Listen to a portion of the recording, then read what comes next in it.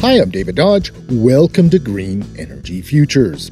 Canada wants to reach net zero greenhouse gas emissions by 2050, which means buildings, transportation, industry, the whole system has to also reach the same goal. At the heart of all these systems is Canada's electricity grid. It's very hard to have net zero emissions vehicles or homes or businesses if the electricity we use produces emissions. This is precisely why the Canadian Renewable Energy Association released its 2050 Vision Report on how to power Canada's journey to net zero. What we wanted to do was to look at what role wind energy, solar energy, and energy storage would play in moving Canada towards net zero greenhouse gas emissions across the economy by 2050. And from our perspective, there's a broad consensus that to get there, you're going to need to decarbonize your electricity system and then expand electricity production to allow that electricity to be used to decarbonize transportation, buildings, and industry. That's Robert Hornan.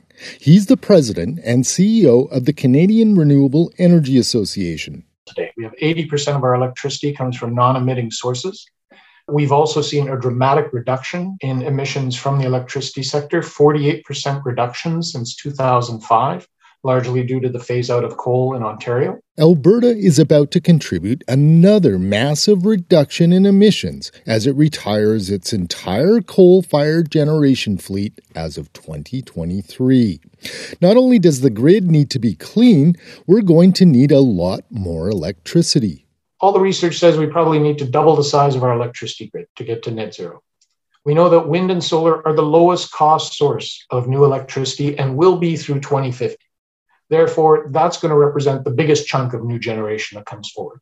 What it means is we need to build about 3,800 megawatts of wind and about 1,600 megawatts of solar capacity every year for the next 29 years. And what we get into at the end of that is wind and solar expands tenfold in Canada and amounts to at least a third of Canada's total electricity by that point in time. While Alberta is retiring its coal fleet, it's replacing much of it with natural gas. And some fear this will lock Alberta into long-term carbon emissions. And that's the challenge, really, right? At the end of the day, natural gas will provide you with short-term emission reductions when you're using it to replace coal.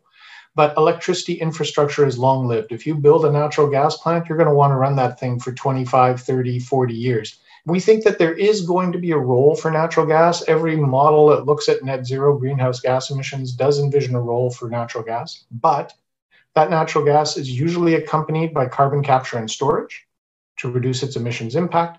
And it's also something that we use very infrequently.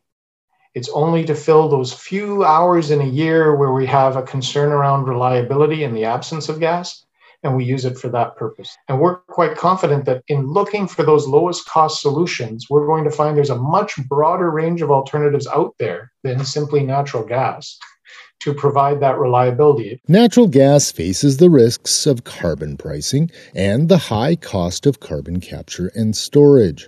Hornan says it's all about using natural gas for high-value services and investing in the lowest cost solutions to reach net zero. Next week, we look at the key steps Canada needs to take in order to reach net zero emissions in its electricity generation. Learn more at greenenergyfutures.ca. For Green Energy Futures, I'm David Dodge.